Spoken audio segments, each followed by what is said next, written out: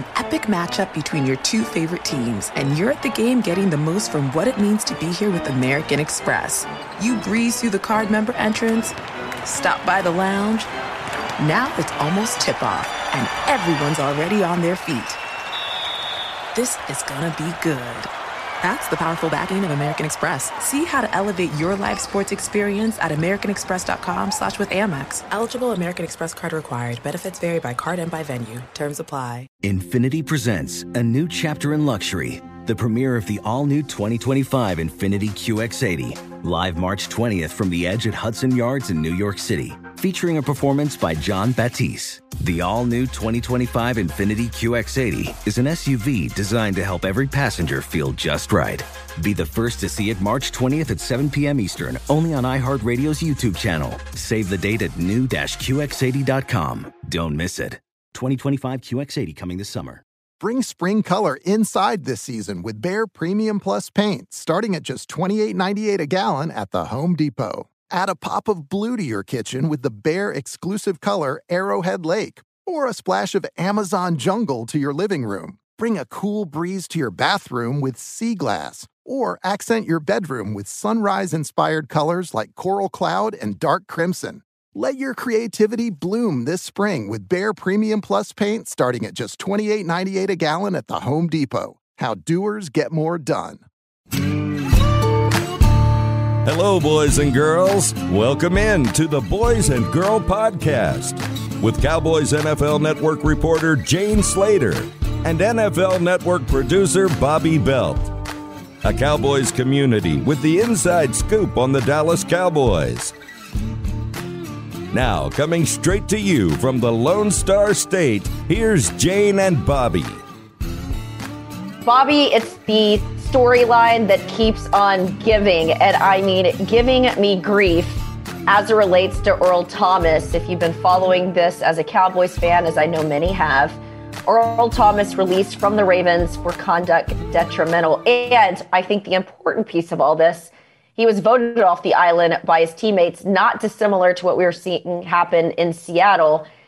I got to tell you, my interactions with him at Pro Bowl, actually after watching him walk into the Cowboys locker room, it was the craziest thing I've ever covered. I remember calling my assignments desk and saying, you guys have got to see what I just saw. Earl Thomas in a Seattle jersey, pads, pants, following the players into the locker room after the Seahawks have eliminated them at home at AT&T Stadium. Was that Dak's rookie year? I feel like it was their second year. Second year. That was the year with all the Zeke drama, because that was the night they were eliminated from the playoffs. They battled. Here they were. He walks in, and I'm just thinking to myself, on the one hand, disappointment that the Cowboys didn't throw him out of the locker room. I thought, where's the leadership here? And then the fact that he said in front of our cameras, come and get me. And then I'm thinking, he's just obviously had a moment of losing his mind a bit. He's pressed in the locker room. And keep in mind, Seattle has just beat the Cowboys, and he's in that locker room telling reporters he wants the Cowboys to come get him. And then so fast forward to Pro Bowl, he tells me he's not coming back to Seattle unless they pay him. And then the Cowboys, in good faith, tried to go get him. Didn't happen. And then he ends up taking the money. The big issue for the Cowboys all along has been the price tag. And right now that price tag is somewhere around $10 million. And so I've got a couple of things to say about this, Bobby. One, what message does it send to that Cowboys locker room if the Cowboys find the money for a guy like Earl Thomas, who's been voted off the island twice, but you can't find the money for Dak Prescott? I think it sends a terrible message. Yes, the Cowboys could certainly use help at safety, but I do believe them when they say that the young guys are coming on, and this is a new defensive system. I mean, we're going to be talking here with Brandon Tucker, defensive line coach, that talked about even just seeing development from Trysten Hill under this new system. It's a clean slate for a lot of these guys. I don't know if I think adding Earl Thomas to the mix is the best possible thing. And I will tell you this, my sources, I've been getting some mixed messages on this thing. On the one hand, absolutely not. In fact, one said fake news. Then I circled back today, and it was sort of we're grinding here. We're still grinding. What does that mean? Another person says, well, nothing's happening. Nothing's happening because the price tag is $10 million. If that price tag was to come down, he did a 1-year deal, and the Cowboys were able to protect themselves. A deal very similar to an Everson Griffin type deal. Everson Griffin, Aldon Smith. The Cowboys are in the business these days of getting team-friendly deals done. I don't think it's outside of the possibility, but I have been saying this and maintaining this. That number is just too high, but my watch continues. It's interesting because, when Earl Watch was initially going on, starting at the end of 2017 into 2018 with the bow towards the Cowboys sideline after 2 interceptions and all the flirtation after that and the very public desire from Earl to come to the Cowboys. I remember when that all was going on, I was talking to somebody who was aware of everything that, goes on in Seattle and has a pretty good grasp on things in Dallas. And, there's been discussion this week about how there's a lack of music at practice from previous years with Jason Garrett. And I remember when talking about Earl Thomas, this person said, yeah, that music at practice, that goofing off at practice, like, I don't know that you guys want Earl Thomas. Like, that's combustible because he's not somebody who's going to play around. He's very intense. He is a very intense personality, and not everybody gets along with him because of it. And, you hear, I think you and I both hear varying things about him, that some people interpret his personality to be that's passion, that's drive, that's the guy you want on your sideline, and other people just write it off as like he's kind of a jerk. I mean, there are some people who just can't interpret it other than that way for themselves. And I think there's an important distinction to be made here because, to your point, you and I talked to a lot of people. I went to Texas, right? So I know a bunch of people that interact with him. I have talked to both teams in the past about him. This is not a guy where, everyone was freaking out about Everson Griffin. If you've listened to Everson Griffin, this is a guy that was literally named after Everson Walls. He wants to be a Cowboy. It feels like he's already been buying into this system, right? And if you talk to his teammates, they literally told me he was the MVP of the locker room. They loved this guy. So whatever issues he had was not related to a lack of respect for his teammates or the locker room. We've heard the narrative about Dez being combustible and a terrible teammate. Not true. Right. You saw the players when that came out on my own network, NFL Network, sort of made a remark that he wasn't a good teammate. His own former teammates retweeted that and said to the effect, you were an amazing teammate. Zeke and Dak are not going to be working out with Dez in the offseason like we saw this. If he was such a terrible teammate, they didn't want to be around. Aldon Smith, they talked about how combustible he was in San Francisco. We've alluded to this. There was a lot going on within that own locker room as it related to his teammate. Yep. A teammate, which led to him being... This is a whole different bag of tricks. And as a matter of fact, Mike Silver, my colleague at NFL Network, dropped some truth on Monday's show. Here's what was going on with the Ravens lately. Well, Andrew, this goes back to the beginning of his tenure with the Ravens because it was bad last year, too. He was late. He missed meetings. They warned him after he got fined repeatedly, look, at some point, this is going to be conduct detrimental, which would affect your contract. That was last year. And then things picked up right where they left off at this training camp, and not in a good way.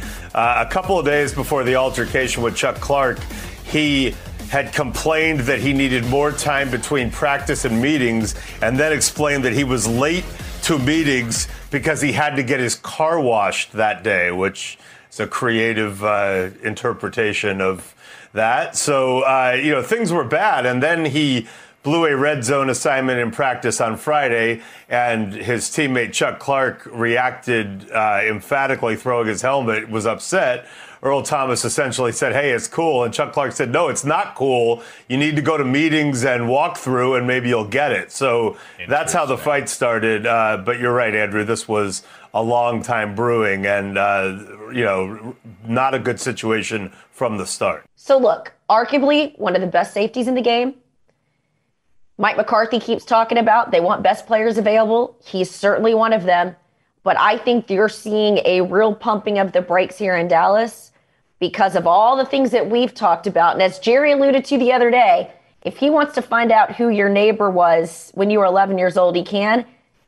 Jerry's done even more legwork than we have as it relates to his personality. And then let's not forget some of the stuff that we saw this offseason as it related to the COVID party and the drama with his wife. And look, it's separate from football. But my point is there's stuff going on with him right now.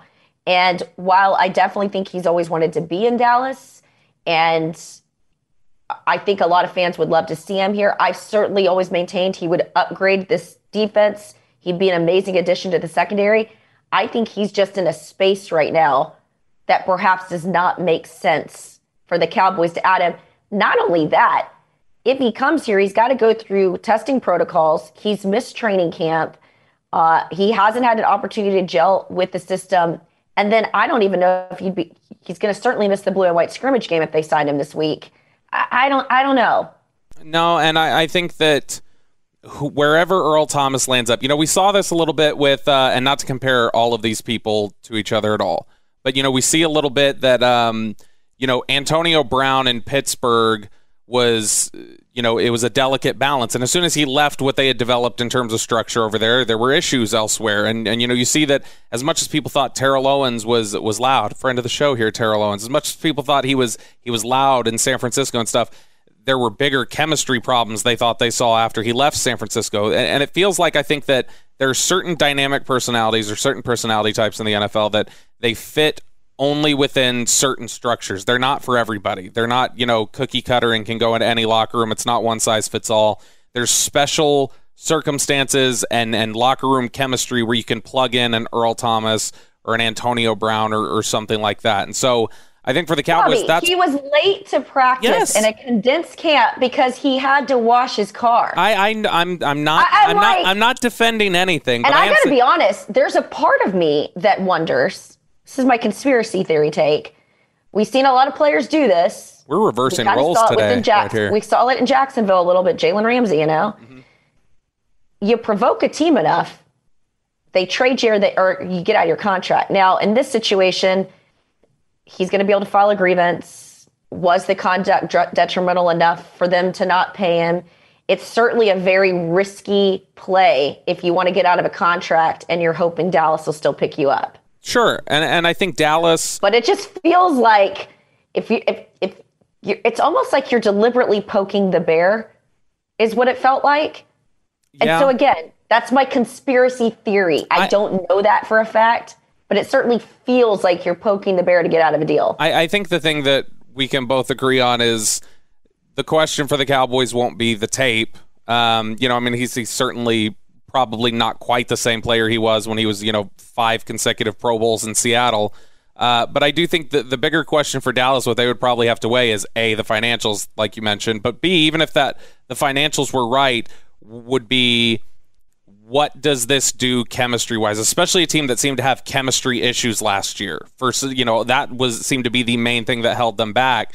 That they need to look at it and go, okay, is this a situation where, and again, not to compare who they are off the field, but is this a situation where we're injecting a Greg Hardy into the locker room, where there's talent there and it fits something that we really need, but this is going to really screw with some chemistry, or this is not going to be a locker fit. So I think the question for the Cowboys is not, is he talented enough to start here? Is he talented enough for us to pay the money that it's going to cost? It's more, is this going to ruin things on a broader level than just the safety spot? Will he have a negative impact?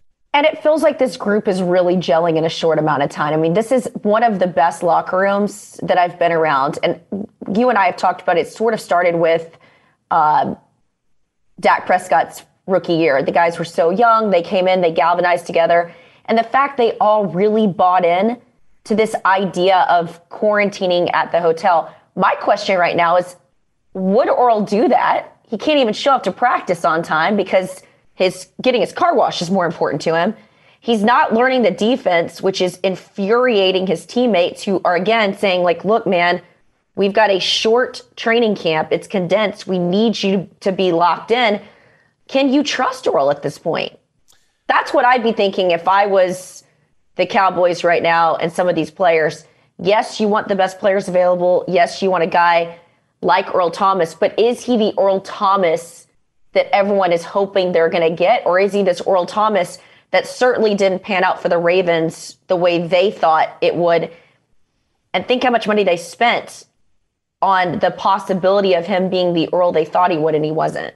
Yeah, and I mean, like we say, there's varying degrees of reviews on him. You take a John Harbaugh type who knows what it takes to win a Super Bowl, has done that, and there's a lot of strong leaders there, and they seem to kind of be all together and saying, we want Earl gone. But then you look at other guys who came out, Deshaun Watson and Richard Sherman and others who afterwards who said, I've never known Earl to be anything other than great. And I love Earl, and I'd do anything to play with him. But to be fair, well, okay, Sherman played with him, but to be fair, Deshaun hasn't. No, and to be fair, also what people may not realize is Deshaun and Earl share an agent.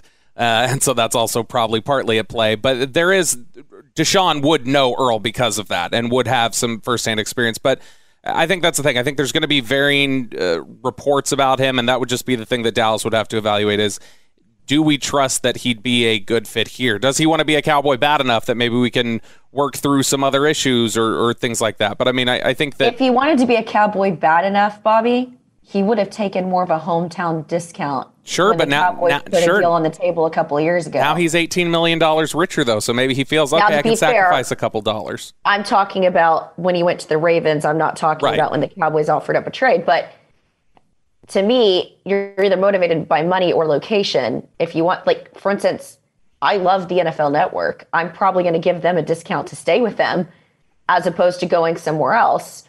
He didn't do that. He didn't want to go somewhere bad enough that he took a discount. But now that he's gotten that money, now that he got the signing bonus and the 1-year contract, maybe he says, okay, I can afford to take a little bit of a discount because I've gotten a nice chunk of cash already from that stuff. And it would be a brilliantly finessed move to go get your money somewhere else, win your grievance, go to the team that you wanted to go to all along, and then still get paid somewhere else. It would be a power move. I would have a lot of respect for it. I mean, it's you got to, in terms of you have respect for it. I got to in terms of I got to respect the plotting. I have an appreciation for the grand scheme. I don't think it's I think I'm a little biased just because I'm so over it. And that's the thing. I don't think it's quite. I don't think this situation is quite to that level. I think what you had was, I think he was happy to be in Baltimore. He seemed very happy to be there last year. I think things have just fallen apart. And we've heard a lot of things about issues with Earl Thomas. Some of it, the issue with police being called to his home that was reported over the offseason and some of these other issues. And so I feel like he's got some things that he needs to work on personally. And so as a Texas alumna and a massive fan of Earl Thomas as a player, I would love to see all of that happen for him. Covering this team, knowing some of these guys in this locker room, I just don't know if he makes the most sense right now. Now, if you had asked me a couple of years ago, throw the money at him, of course, make it happen. Cowboys, make it rain. I think right now you've got to be really, really careful with this. Well, we'll drop the Earl Thomas discussion since I know you're tired of it. But we got two great guests today. Brandon Tucker. I'm tired of it. I'm going to be talking about this for the next week or so, Bobby. Brandon Tucker from Trench Warfare Training, who we'll get to here later. And then we'll kick off today with former Cowboys quarterback coach John Kitna. Witness the dawning of a new era in automotive luxury with a reveal unlike any other as Infiniti presents a new chapter in luxury, the premiere of the all-new 2025 Infiniti QX80. Join us March 20th live from the Edge at Hudson Yards in New York City, featuring an unforgettable performance by Grammy and Academy Award-winning singer, songwriter, and composer, Jon Batiste. The all-new Infiniti QX80 is unlike any luxury SUV you've ever seen. Smart enough to anticipate your needs, even before you do. Every line, curve, and detail was thoughtfully crafted so everything for every passenger feels just right. Don't miss it. Mark your calendars and be the first to see it March 20th at 7 p.m. Eastern, only on iHeartRadio's YouTube channel. Save the date at new-QX80.com. 2025 QX80 coming this summer. Oh, such a clutch pickup, Dave. I know, right? I was worried we'd bring back the same team. Oh, no, I meant those blackout motorized shades. MVP of the room.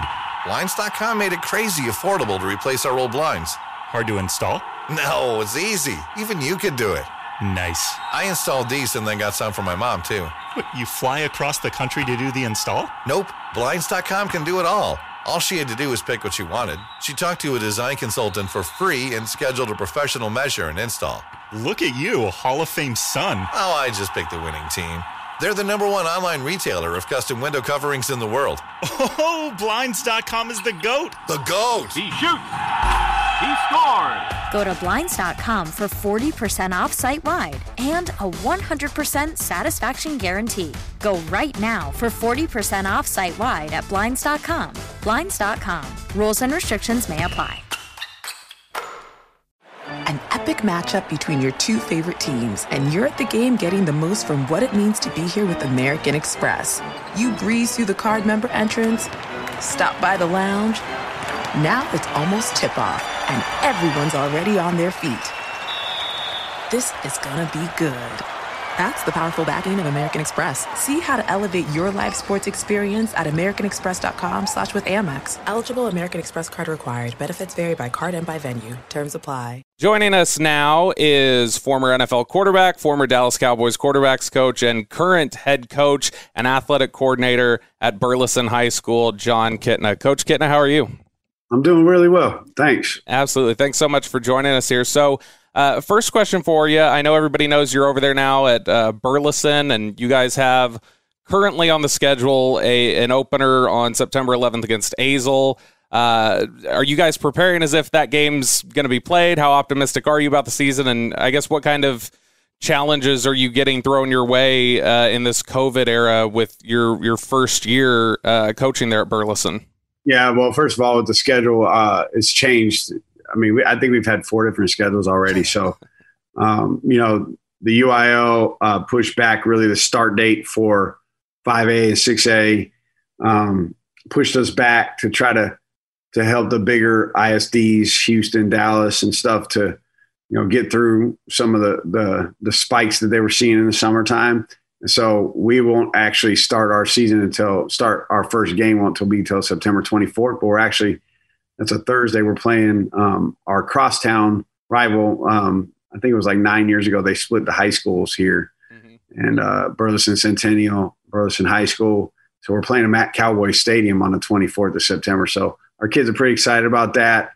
We haven't got to start actual football practices with helmets and tackling dummies and stuff like that yet, but we've been working pretty hard, and everything has been obviously everybody's life has been disrupted by this, and I think it's been a pretty cool thing, to be honest, because I feel like I think it's given a lot of people a better perspective of what's really important, and I think there's been things that we've gotten better at. I don't think that this is good for everybody. That's not what I'm saying.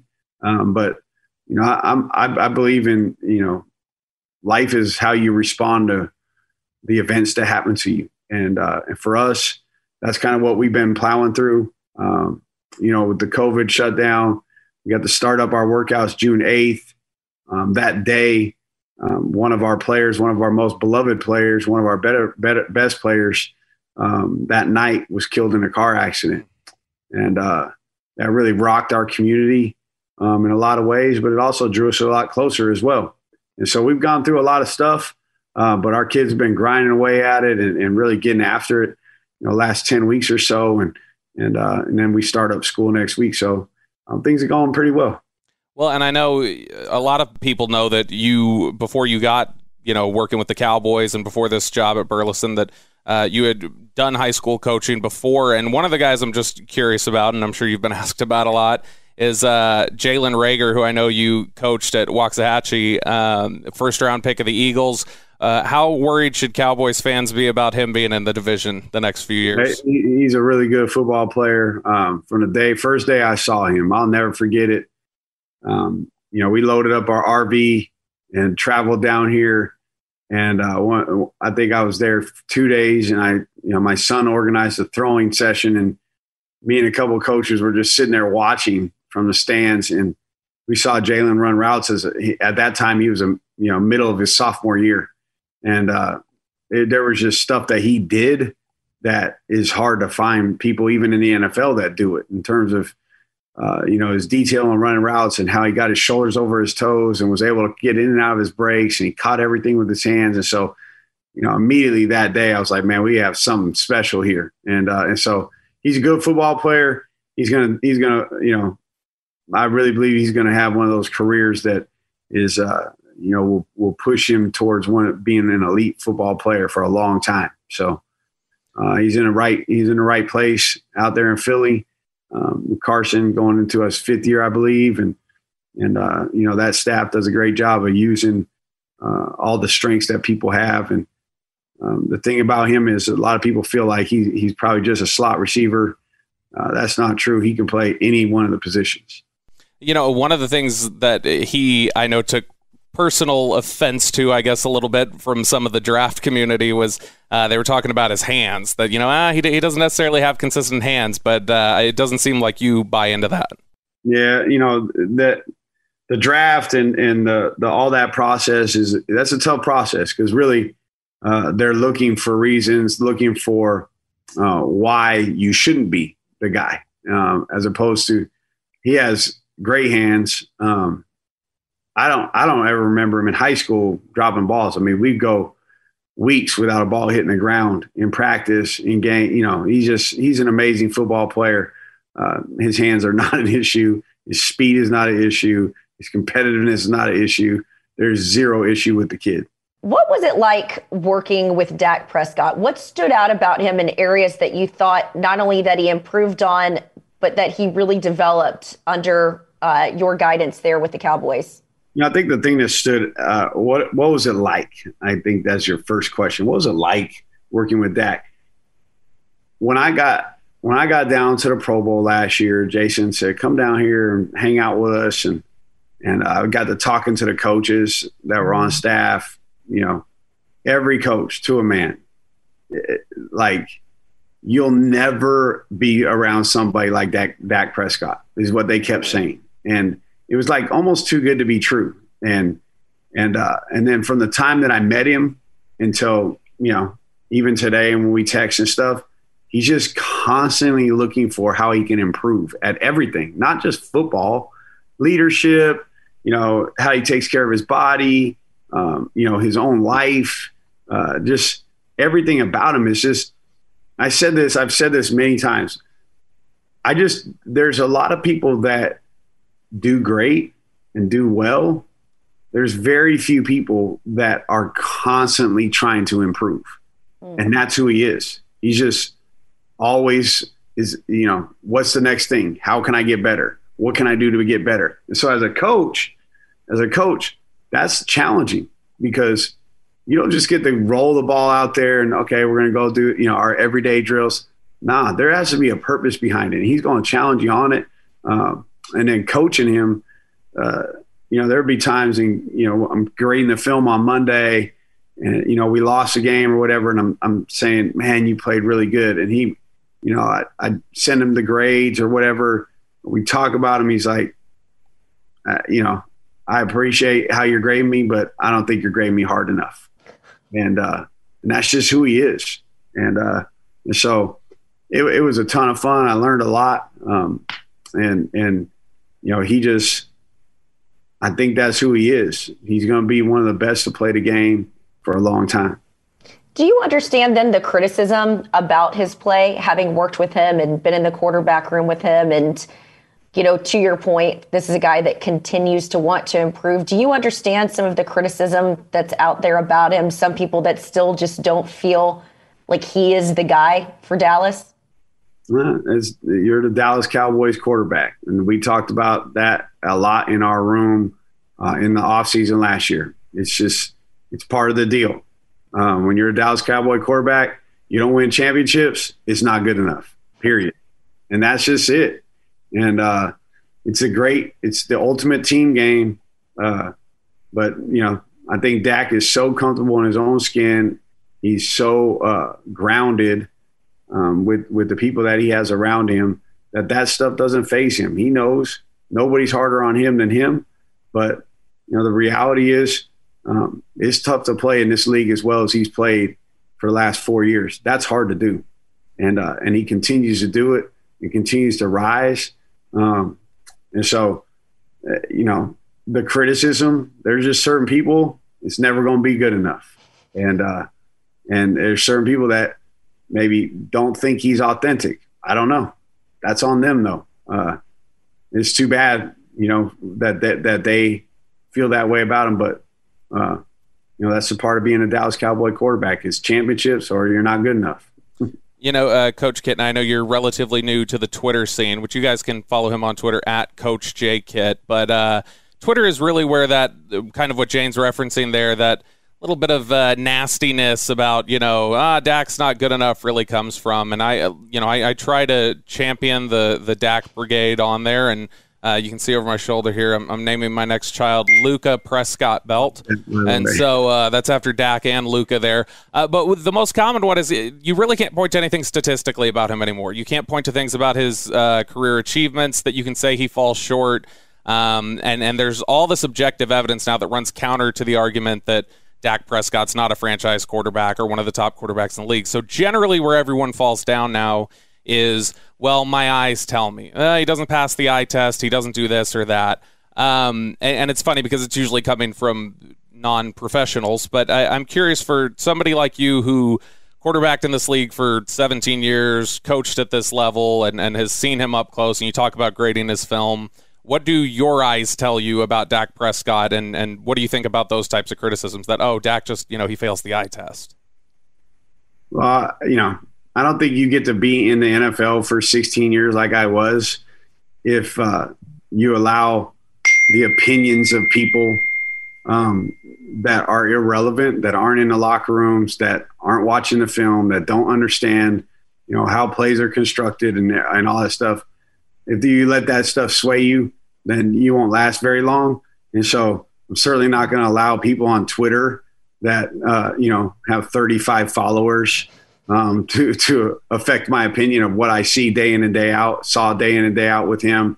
And so, the eye test, he passes it all.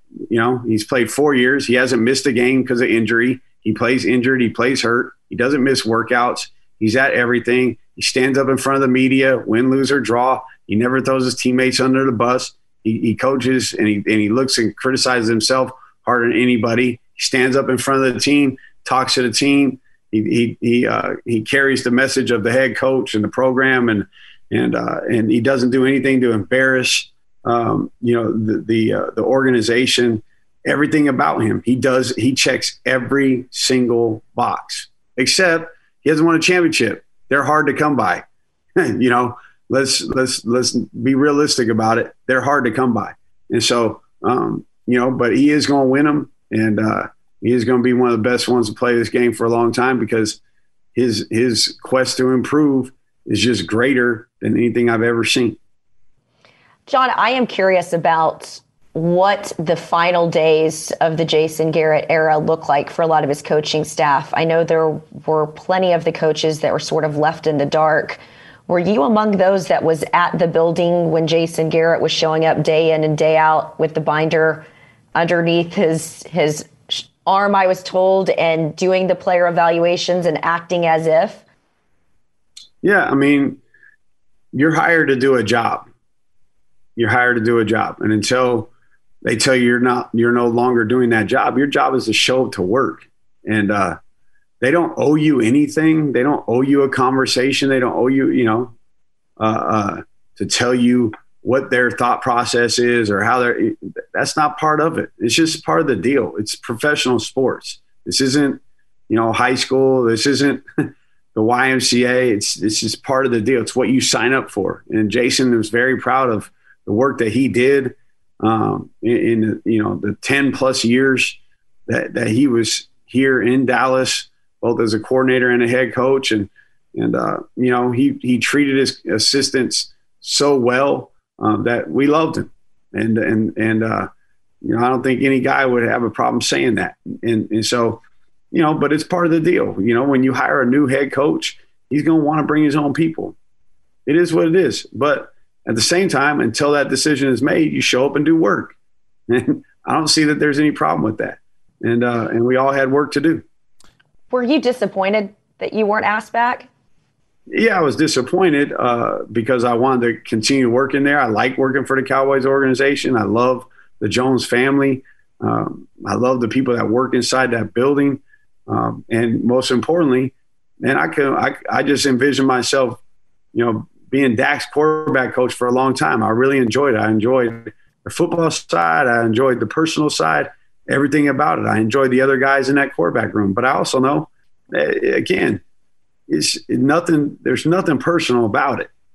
You just, when you come in, you're going to want – I remember sitting talking with Jerry Jones when I played.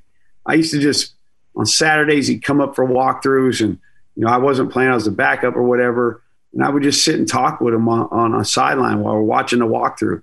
And he used to say, John, if you ever get a chance to take over an organization or, do something your own way, he said, start from scratch. Mm-hmm. Don't hold people over, because they're going to want to do things the way they've always done it. And so when a new head coach comes in, he's going to change the staff. That's part of it. And so there's no hard feelings. Disappointed? Yeah.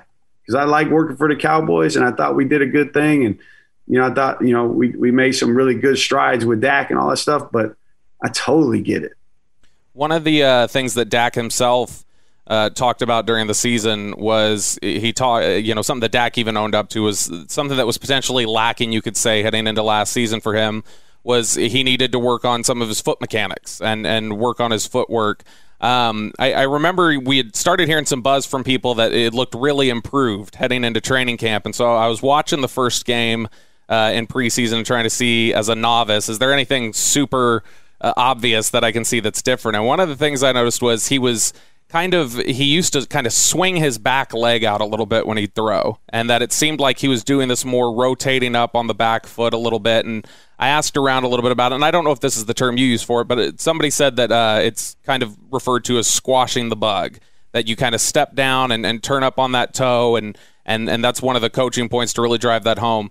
Can you talk to us about what you were doing with his footwork and some of the things that you guys were, some of the touch points that you thought were important for him and where you think it improved for him last year?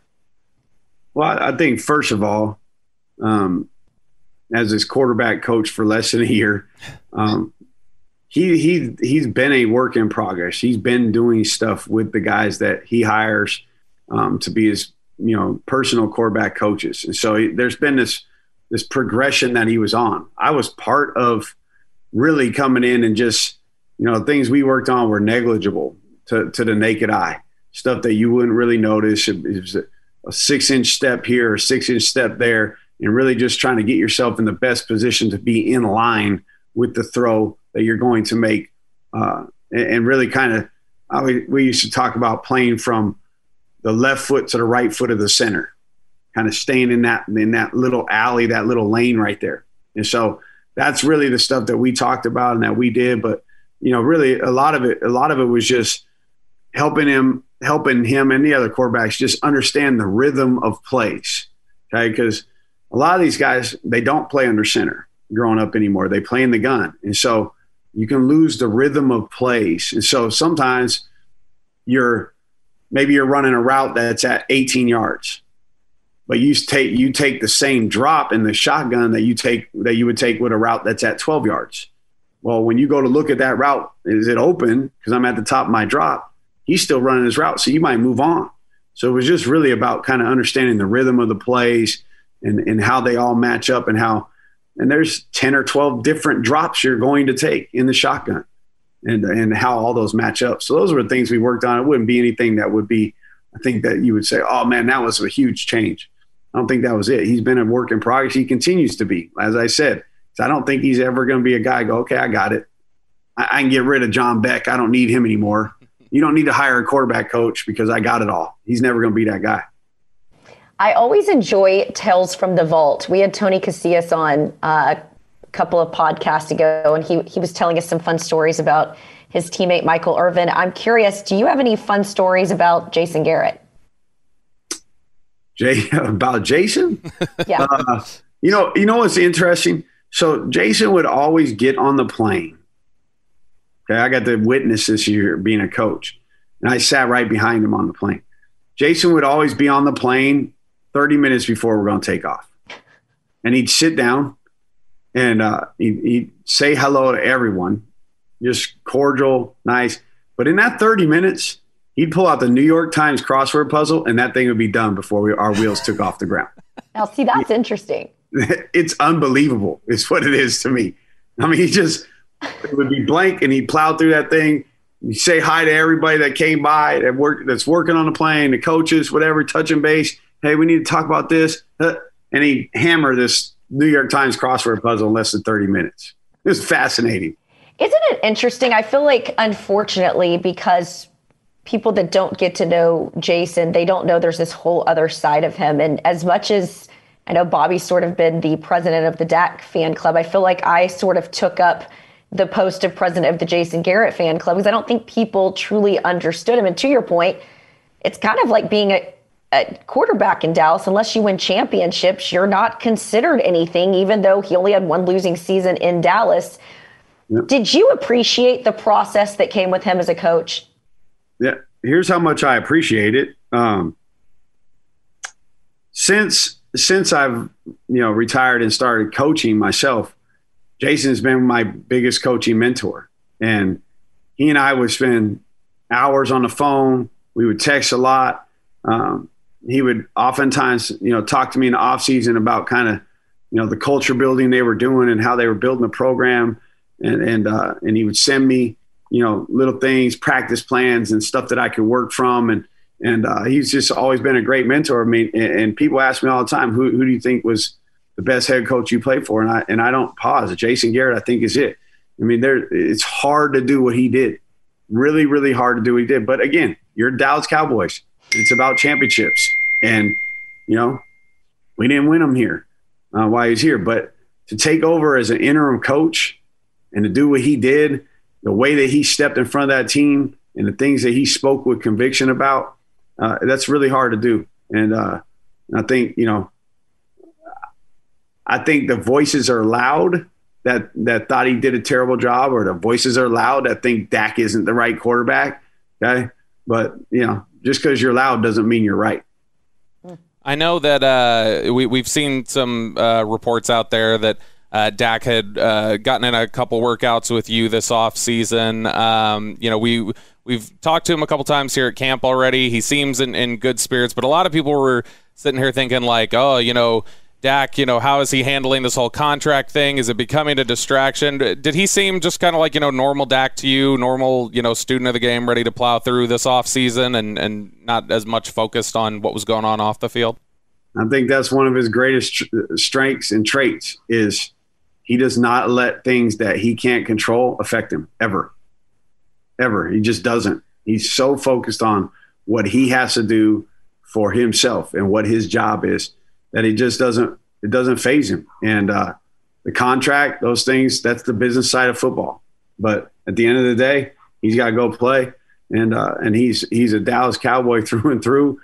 He loves the organization. So I'm not going to speak for him, but the time that I got to spend with him, whether it's playing golf or, hanging out and playing cards or, working on some quarterback stuff, he's just laser focused.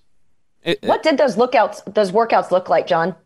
Well, a lot of it, part of it, they were really just, me getting my sons around him. He was so nice to my sons all last year, whether it was my son in college or the two that I got still at home.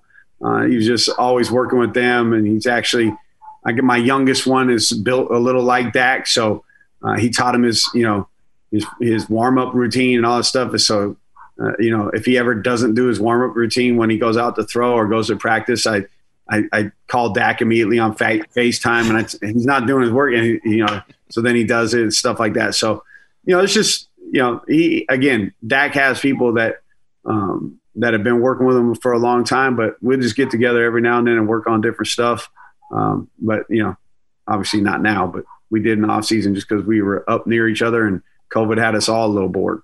Okay, before Bobby jumps in here, I do have to ask you, since you brought up warm-up routine, Drew Brees does something very similar, but for the fans that watched it as it went viral, what's up with the hip thrust and that very particular warm-up that both he and Drew Brees both do very methodically, and there is such an attention to it pregame? Yeah, if you watch baseball players, hitters, and you watch the good ones, or you watch golfers, okay? When you watch them, it's all about the hip rotation. The power is generated within the hips, and that's really what that routine is about. And, so a lot of people will do it by striding and doing that stuff, or when they, when you're in the pocket and you're getting ready to throw, they'll crow hop and one foot will come into contact with the other one. And you lose power doing that. And so that's the thing that that he's worked on for years, is to generate the power through the hips and the core. Is that more, that sort of thing, is that exercise more about loosening up before game? Is it almost like a stretch, or is it more about muscle memory and trying to, develop that feeling? I mean, that's a Dak question, but, I think it's both. It's both and. So you've mentioned here, what kind of a player Dak is from a mental aspect. And I think that people have heard the Cowboys, players and coaches and everybody else rave about that for a long time, about what he's got between the ears. And, for some people who look at that and wonder, like, okay, but I mean, what does that really, matter at quarterback? How, just in your own word and in your own words, the way you would describe that, how important is that mental makeup of not just being a quarterback, but having to be a quarterback of the Dallas Cowboys? Yeah, it's one of the most essential traits that a quarterback's going to have is that mental makeup, that mental toughness, the ability to be resilient, the ability to, focus and do the task at hand and not get caught up in, the noise that's outside of you or even the last play. It's really about how do you focus and do your job on every single play. And like I said, there was times last year that I'm like, man, that was a really tough game that he had. Hey, we're going to take it easy. And he would almost cuss me out. Like, I don't know what that means. We're not taking it easy. We're going to do this. Or when he was out with the AC joint and he couldn't throw, he'd still come out and get his footwork in. And he would still be super engaged in the meetings. I mean, legitimately probably shouldn't have, had enough of an injury that you probably shouldn't have played in a couple games. It was never even a thought. And that's just the type of player he is. So just wrapping up here, I'm curious, we've talked about how you've been at the high school level and you've obviously had this experience working with the Cowboys. Not to look too far into the future or discount what you're trying to do now, but what's your outlook look like for your career, do you think? Do you think high school's where you're going to stay at, or do you have the feeling that one day you'd like to go back to coaching at the professional level or perhaps even college? Yeah, no, I enjoy what I'm doing, and I really feel like this is my calling. And the Cowboy thing, that was a situation where I really felt like I could be helpful. And it's not a dream of mine. It's not something I've turned down necessarily, but I like what I'm doing. I plan on being here a long time in Burleson. It's always been my wife and I. That's what we feel like we're called to do, is to pour into the youth and train young men to be real men. And I'd love nothing more than to leave a legacy of leadership here and being real men coming out of Burleson, Texas, and hopefully win at a high clip too. But that's not the ultimate goal for us. The ultimate goal is training character and producing young men that their parents and their families can be proud of, their community can be proud of, their school can be proud of. And so, had opportunities to stay in the NFL, this past year, but it just wasn't really what I, felt like the Lord was leading us to do. I like what I'm doing. I got a great athletic director. My principal is amazing. Our superintendent is awesome, and we're in a growing district, and I couldn't be more happy. And this is exactly where I think God has us. Well, Coach, the kids are lucky to have you, and I think anyone listening to this interview sees why a guy like Dak gravitated towards you. We certainly missed you this year, but we, of course, wish you the best of luck. Thanks for having me on. I really appreciate it. Witness the dawning of a new era in automotive luxury with a reveal unlike any other as Infiniti presents a new chapter in luxury, the premiere of the all-new 2025 Infiniti QX80. Join us March 20th live from the Edge at Hudson Yards in New York City, featuring an unforgettable performance by Grammy and Academy Award-winning singer, songwriter, and composer, Jon Batiste. The all-new Infiniti QX80 is unlike any luxury SUV you've ever seen. Smart enough to anticipate your needs, even before you do. Every line, curve, and detail was thoughtfully crafted, so everything for every passenger feels just right. Don't miss it. Mark your calendars and be the first to see it March 20th at 7 p.m. Eastern, only on iHeartRadio's YouTube channel. Save the date at new-QX80.com. 2025 QX80 coming this summer. Spring is a time of renewal, so why not refresh your home with a little help from Blinds.com? We make getting custom window treatments a minor project with major impact. Choose from premium blinds, shades, and shutters. We even have options for your patio, too. Blinds.com invented a better way to shop for custom window treatments. There's no pushy salespeople in your home or inflated showroom prices. Our design experts can help you find the perfect window treatments on your schedule. We'll even send free samples directly to you.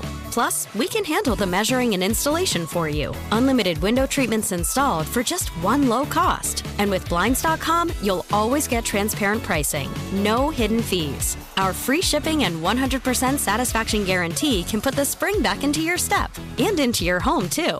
Shop Blinds.com right now and save 40% site-wide. Get 40% off for a limited time at Blinds.com. Blinds.com. Rules and restrictions may apply. Busy weekends are a breeze with American Express Platinum Card. 8 a.m., wait to board plane in the Centurion Lounge. Much better. 2 p.m., grab seats for the game. 6 p.m., book an exclusive reservation with Resi Global Dining Access. Right this way. Because the American Express Platinum Card offers access to the Centurion Lounge, must-see live events, and exclusive reservations at renowned restaurants. That's the powerful backing of American Express. See how to elevate your experiences at americanexpress.com/withAmex. Terms apply. Joining us now is Brandon Tucker. Brandon is the founder of Trench Warfare Training, and he is also the Combine and Pro Day trainer for defensive linemen at Exos in Dallas.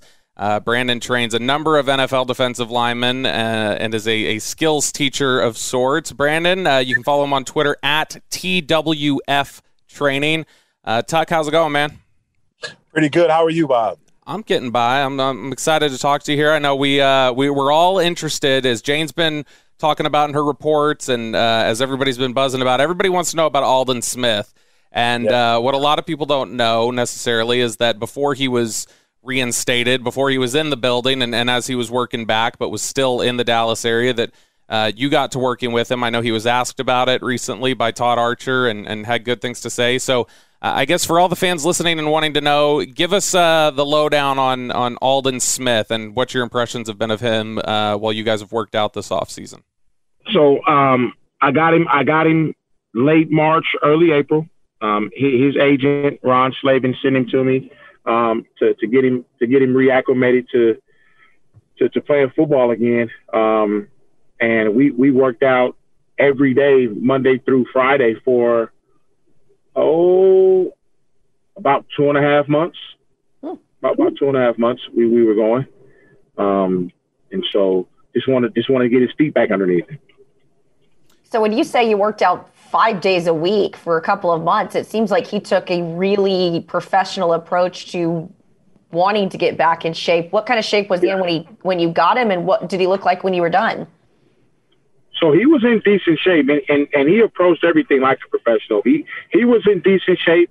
You know, he had been training prior to getting to me, but he was more in kind of like marathon shape, boxing shape, versus being in football shape. So he was in shape. He just wasn't in the type of conditioning that you need to play 60, 70 plays a game.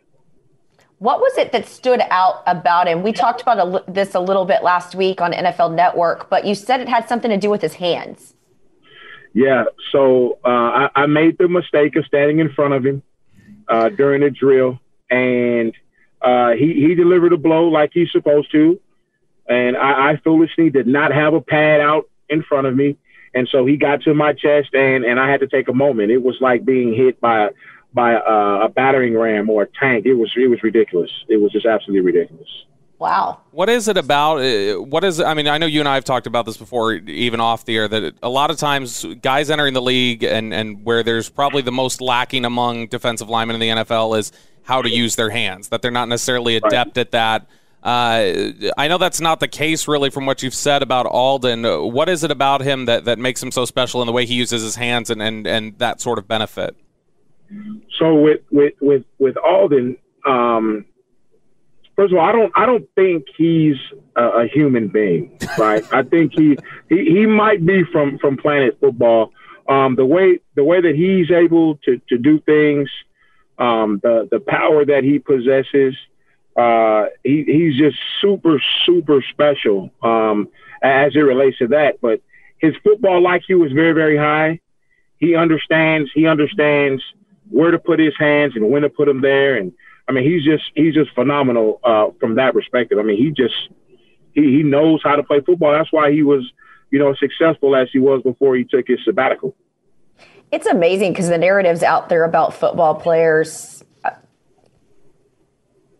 it's amazing how pervasive they can be without a lot of people actually contacting the player and getting to know them. And that's why I love that we have these wealth of contacts in Dallas. You can sort of get a sense of them. But were you surprised when you got him, hearing some of the narratives out there about where he was at just mentally?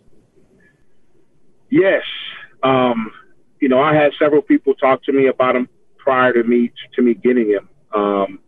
And once I had a chance to visit with him and meet him, he was nothing like what was told to me prior to me getting him. He's, super caring guy, very, very gracious with his time. Very intellectual. He would even stay late after I worked with him and jump in with my high school and collegiate training group. At that time, we were supposed to be locked down, and I had a bunch of kids home from spring break at the university level who couldn't go back, so they were training. And he'd come out and work with them and visit with them. He was just incredible. Just totally opposite of what you've heard a lot about him in the media. I know that you've gotten some work in before with DeMarcus Lawrence, and that's a guy that a little bit. What kind of parallels are there? Would you say that those are two similar guys in terms of, because everybody knows DeMarcus Lawrence's football IQ and what an animal he is. Are those two similar guys in the way they approach the game? I would say from a football IQ standpoint, yes. Both of them are extremely hard workers, but two totally different personalities, man. It's like yin and yang. I think they're getting along so well just because they both want to be great.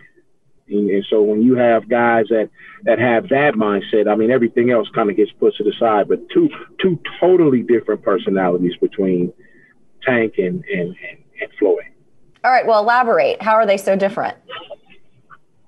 Well, when you say elaborate, without being giving up too much intimate detail, you're talking about,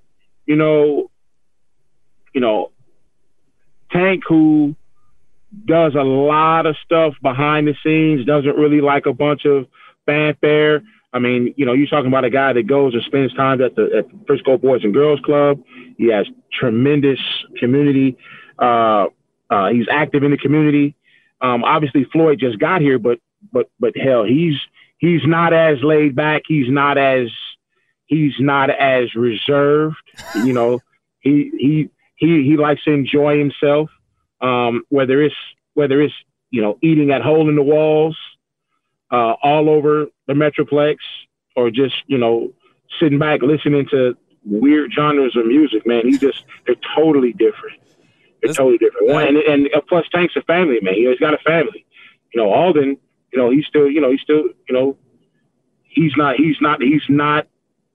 does not have wife and children.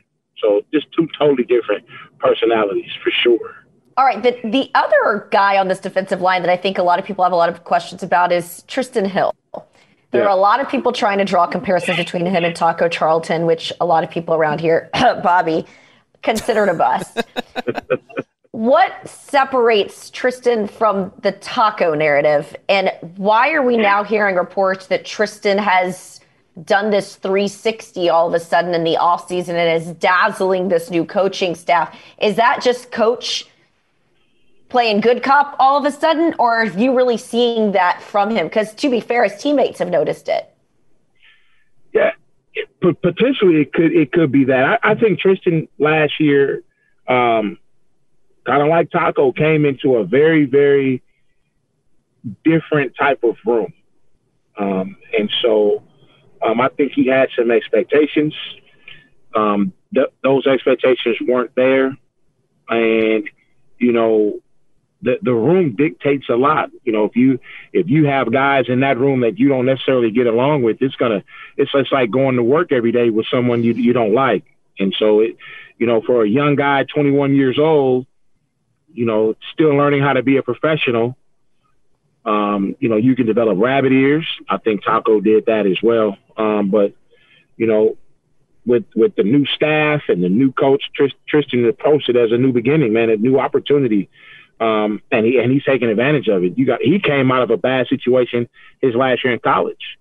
So his last 2 years of football, just haven't been kind to him. And then all of a sudden, you got a new head coach and a new system, and everyone gets to hit the reset button, and he's really, really taking advantage of that opportunity, doing all the right things. And we've heard some discussion out there that Trysten has, maybe has taken some responsibility himself into how things went last year, that maybe it's not so much, I was a victim, that maybe he recognizes his own part in some of the struggles he had last year. Is that sort of what you've seen in your work with him, that he owns up to, I need to do some things different this year?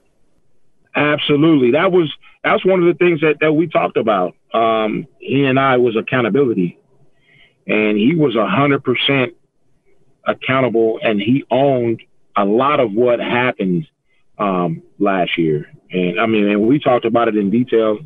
He felt like he was their first round pick since they didn't have one.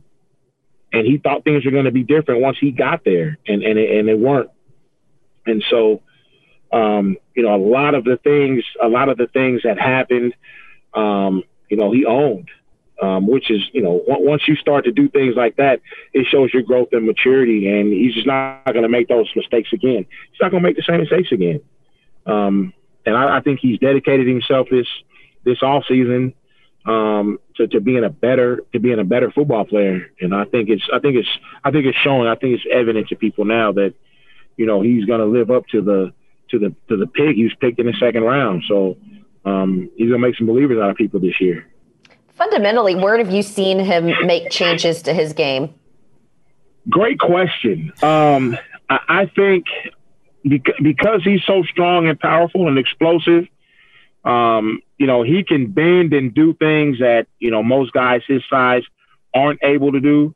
So from a fundamental standpoint, just being in great condition was huge for him this year. Being able to do whatever is asked of him at 100% is what we talked about a lot too. So other than that, man, it was just him learning what they're trying to teach him. And it's a short curve with no OTA. So he's staying late. He's doing everything he can to make sure he stays on top of the curve. We know how difficult it can be for defensive linemen in their rookie year. I know that another guy that you've gotten to work with is Neville Gallimore. Talk about just some of his traits and also what you think might be the biggest challenges for him in his learning curve heading into his rookie season. Neville is a compact, strong, explosive defensive lineman. The scheme that he played in at OU allowed him a lot of time to just run through gaps. And so if he was here in Marinelli's system, he would have looked just like a youthful, healthy Malik Collins. With the type of system that they're running now, he's got to, learn to use his hands a lot better and striking at the point of attack, which is completely different than what he's done the last 4 years at OU. And then obviously with him being, a Canadian player, born in Canada and his formative years there, the brand of football is a little bit different. So he's being asked to do some things that he's not accustomed to doing. And once he gets that, he'll be just fine. Normally all those things would have been taken care of in OTAs, but without us having him this year, it's been a little bit challenging. And then secondly, just adjusting to the physicality and the pace of the game in the NFL versus Big 12, right? So it's a huge transition. And I think he's in a great spot where they can afford to bring him along at a little bit of a slower pace than normally what you would have a guy in his situation because of the depth on the interior of the line before McCoy got hurt. That was going to be my next question. It might be a little unfair to you because you haven't worked with these guys since they've been at camp and actually part of the install. But given the Gerald McCoy news, who do you see having the bigger edge to be that guy in the interior? Tyrone Crawford. Ty is versatile enough. I mean, he's been playing a little bit of nose guard. But I mean, I expect for Ty to fill in most immediately. Obviously Woods and Poe play the same position.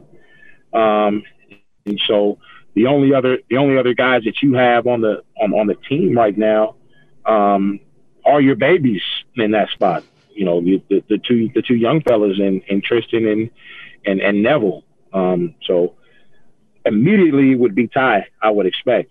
If they had to start a game tomorrow, I'd put money that it'd be Ty in there at the 3 technique. Do you work with Tyrone Crawford at all? I have not. I have not. Go ahead.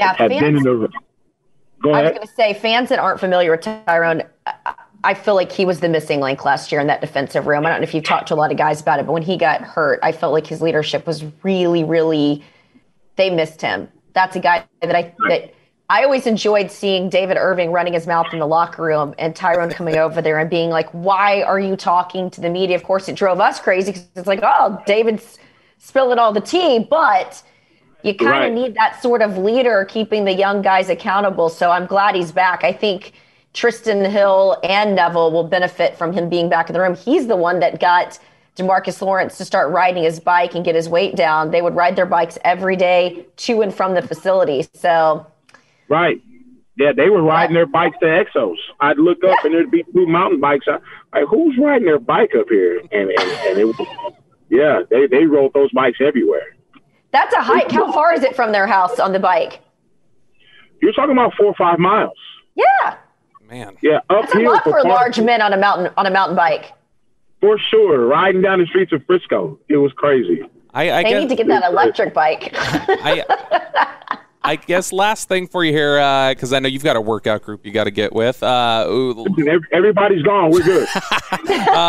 When you look at you referencing the different things they're teaching now, talking about Tom Sula versus Rod Marinelli, I guess from your perspective, is that what you would say is going to be the biggest difference for fans who watch the defensive line this year? Is it more finesse from a Marinelli scheme versus power and a lot of push-pull from a Tom Sula scheme? Yeah, you're gonna see and don't get me wrong, I think that Rod and Big Cat did a really good job. I mean, the defensive line was always, very, very, very, very well coached with the Cowboys under Coach Garrett. You're just gonna see a different type of play this year because you're not gonna have guys jetting up the field like they did all the time. You're gonna see some of that odd surface. You'll see, Tank standing up. You'll see Floyd standing up. And so that just creates a nightmare scenario for offensive coordinators when you have those type of players either roaring off the edges or dropping back in coverage. So the schemes are it's like night and day, and they have the personnel to play what they want to and being able to mix things up like they're going to this year.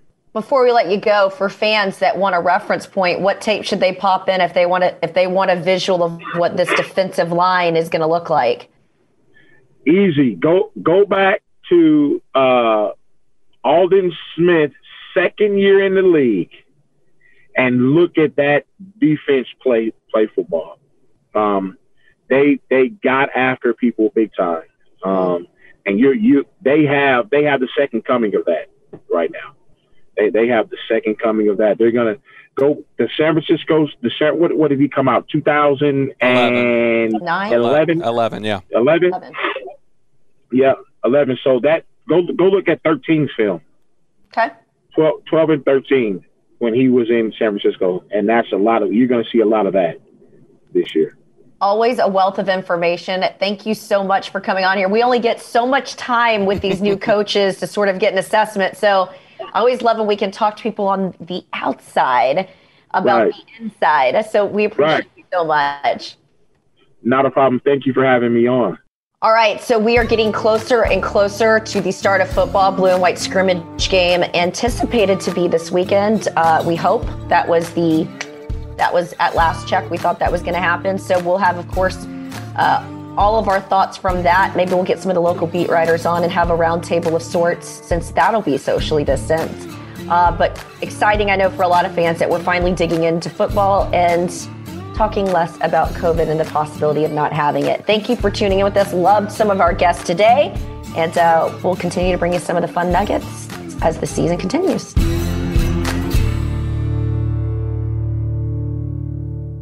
Infiniti presents a new chapter in luxury, the premiere of the all-new 2025 Infiniti QX80, live March 20th from the Edge at Hudson Yards in New York City, featuring a performance by John Batiste. The all-new 2025 Infiniti QX80 is an SUV designed to help every passenger feel just right.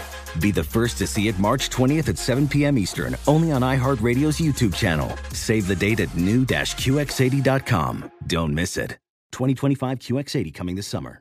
Hey, it's Malcolm Gladwell, host of Revisionist History. eBay Motors is here for the ride. Your elbow grease, fresh installs, and a whole lot of love transformed 100,000 miles and a body full of rust into a drive entirely its own. Brake kits, LED headlights, whatever you need, eBay Motors has it. And with eBay Guaranteed Fit, it's guaranteed to fit your ride the first time, every time, or your money back. Plus, at these prices, you're burning rubber, not cash. Keep your ride or die alive at ebaymotors.com. Eligible items only. Exclusions apply.